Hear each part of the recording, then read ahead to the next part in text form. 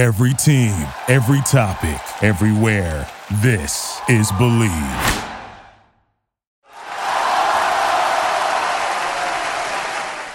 All right, two. This is our speed round. We got to do a recap. This is the recap of the recap of the National Football League Week 2. And I saw a lot of interesting games, man. A lot of interesting games. So, I could start easily with that Thursday night game. Buccaneers, Panthers. The Bucs ended up winning out. I must say, disappointed with the play call in the end of that game. Yeah. I wouldn't even say disappointed because they got it to the best player who was available, Christian McCaffrey. They did the Philly special, but it was a Philly special fake. Christian McCaffrey pump fake. I saw a lot of things on that last play from a football perspective that I could break down. I wanted to see Cam go over the top to be able to make a difference and have them to be able to win the game, but I still think Cam is hurt, and they're just trying to guide their way back into it, my personal take on it. But nonetheless, Jameis Winston, he did step up. Yeah, I give him credit. He did. He stepped up when the team needed him, when the Bucs needed him. And we talk about the Panthers, man. Tremendous athlete in Christian McCaffrey. Making his bones to be one of the better running backs in the league. But like you said, man, Cam Newton is just hurt. And, you know, for any quarterback, when you have that, an arm injury, a shoulder injury, it typically takes a little bit more than a season to get you really back right into the flow of things. You saw Peyton Manning when he had an upper body injury. You saw Andrew Luck a few years ago. Same thing. They just didn't look crisp when they came back. And right now, Cam it looks like he's pushing the ball down the field as opposed to just throwing it. Yeah. And that accuracy isn't there. He's missed wide open receivers over the middle. Throws that he's made in the past, he's just not making right now. So the Panthers, they're definitely facing an uphill battle if their star quarterback can't get it done for them. Yeah, no doubt, man. And I believe in giving people props. I was ready to write Jameis Winston off. Yeah. Like, honestly, I was ready to write him off. I felt like he's had more than enough opportunities to pretty much get it done. And Jameis, you got it done for your Tampa Bay Buccaneers. Being able to go out there. The thing that I loved about him, I can spit off like stats, but let me tell you what I really see. I saw him taking control of over the huddle, and I saw him being patient, not making and rushing the mistakes that he usually make, holding on to the football long. I remember 3 times he was in the pocket. He glanced the field, didn't like what he saw, and he took off running. And other times he took off running, then he threw the ball away. That really kept him from a negative play. So I give him a lot of props for that. Shout out to him for being able to make Bruce Arians the quarterback whisperer. You know? Makes him look good, right? Yeah, man. What other games you got on your plate that you saw that we really need to address? I think that bounce back game, if you want to say, for Cleveland Browns versus the Jets. And, you know, granted it's the Jets defense isn't all of that. But the offense looked spectacular for the Browns. They were out there throwing the ball around. You saw OBJ. He had the little bit of adversity in the beginning of the Monday Night Football game when the refs made him take off his mask, his visor on his face mask, right? Hey, he didn't have that watch on. He didn't have that. Yeah. So typically with Odell Beckham, if he faces adversity in the beginning of the game, he'll go to the sideline, he'll rant, rave, etc. You know, we saw him proposing to a goal post, kicking the goal post another day, smacking him in his head. You know what I mean? A few years ago with the Giants, but this year he just went to the sideline. He had a few words to say to the ref. Went to the sideline, focused in, got the new visor on, and then lit the Jets defense up. You saw that nice one-handed catch that he made up there in Jersey, similar to the one he made a few years ago. You know, he's just a tremendous athlete, and it just shows what that Browns offense can be if OBJ is dialed in and focused. Nick Chubb did his thing running the ball. You know what I mean? They have some talent on that offense. If that offense can carry them, granted, it's against the Jets. No, they did what they were supposed to do. But they did what they were supposed to do, bouncing back and getting that win. Yeah, we can always say that, but at the end of the day, it's a production-based business. There you go. And as long as you do what you're supposed to do against teams who don't deserve to be in the stadium with you. Yeah. I think about the Miami Dolphins. Horseshit performance by them this weekend. Terrible. Like, it was brutal. I had to put Visine in my eyes because it hurt for me to watch it, man. But going back to Odell Beckham, 6 catches, targeted 10 times, 161 yards. Yeah. Nick Chubb, not only did he have 36 yards receiving, but rushing the football, 18 carries for 62 yards, a touchdown.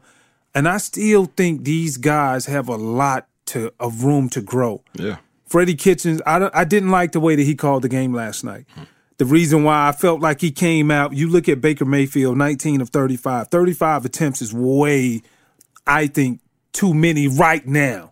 He's not polished enough right now.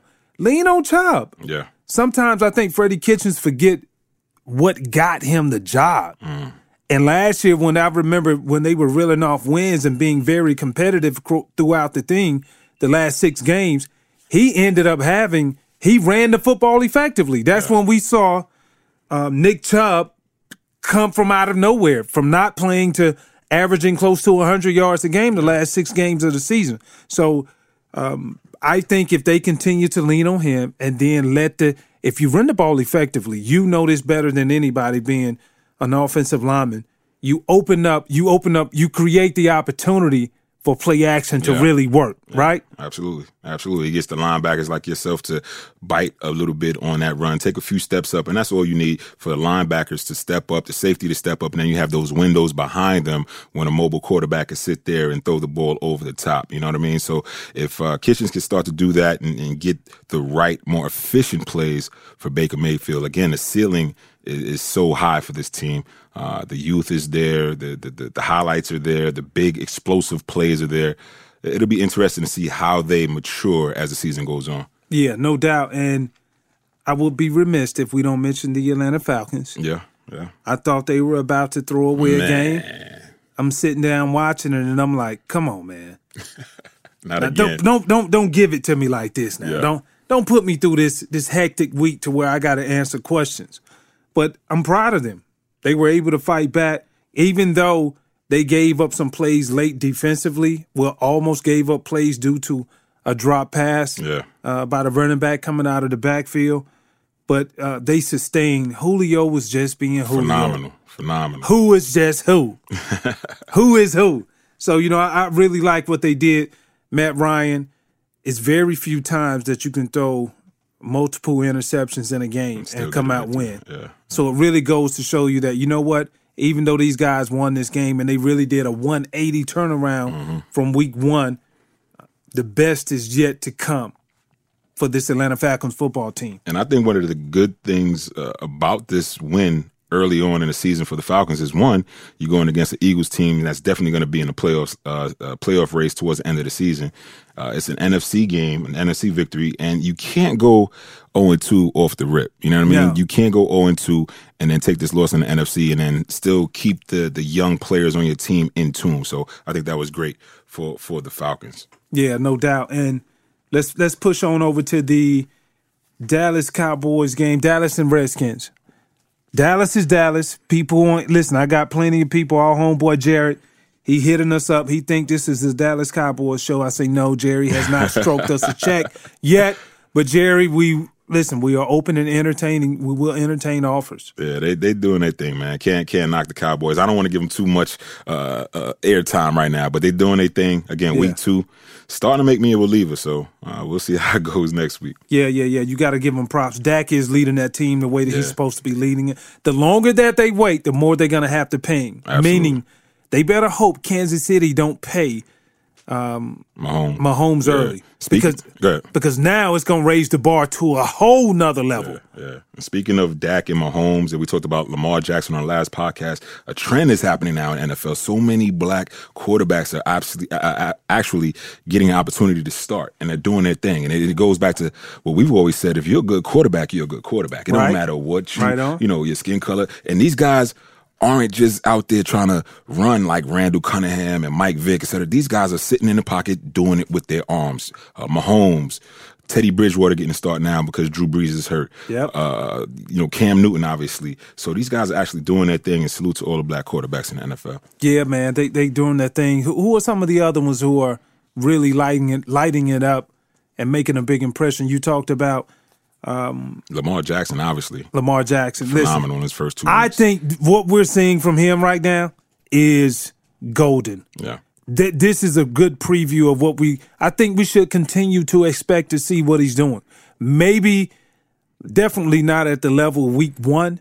I just think he was in the zone, but he played outstanding a few days ago. So I love what he's doing. I love his leadership, and I love how humble he is, going to work every day, understanding you're the same person who called me a running back, and this is what's going to motivate me to show you, like, I'm a quarterback, and don't you dare disrespect me with that statement again. He's doing his thing, man, and you just got to hope that this trend continues on with these younger quarterbacks in the NFL. Not a trend that we don't like is all the players acting like they're in the NBA, taking a little bit of adversity after week 1 or week 2, and they're like, you know what, I want to tuck my tail, I want to trade, man. And you're referring to Minkah Fitzpatrick, Jalen Ramsey on the Jaguars. Defensive back from the Miami Dolphins, now traded to the Pittsburgh Steelers for a first-round pick next year.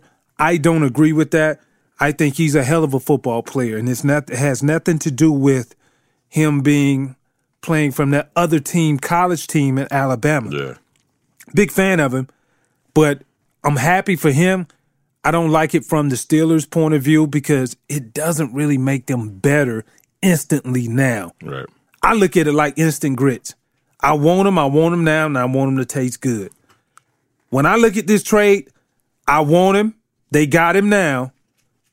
It's still not going to taste good, too. Yeah. The reason why, they have too many problems going on. Even now with Big Ben going out, being hurt for the rest of the year. So when I look at this trade, I think it's going to be something to where, he can help shape and mold, but it just depends on how much he knows being a second-year player that he is. Yeah, and typically the players that really make an impact are players that can change the dynamic of a game on a third down. So you have your quarterbacks, your receivers that can make those third down plays. Yeah. And then on defense, you typically have a lockdown cornerback or a defensive end that could affect the pass rush on third down. Minkah Fitzpatrick is not that player yet. So as to your point, it's a solid pickup for the Steelers, but he's not the game changer that's going to turn your season around and make you just a playoff contender right away. Right, I agree with you, man. So it was nice having Speed Round with you, though. You know, a lot of times people don't know the acumen that the O-linemen have, and have a greater understanding of everything. That's the reason why you and I can provide the listeners with the Speed Round. Absolutely. Of Behind the Mask. Thank you for listening to Believe. You can show support to your host by subscribing to the show and giving us a 5-star rating on your preferred platform. Check us out at Believe.com and search for BLEAV on YouTube.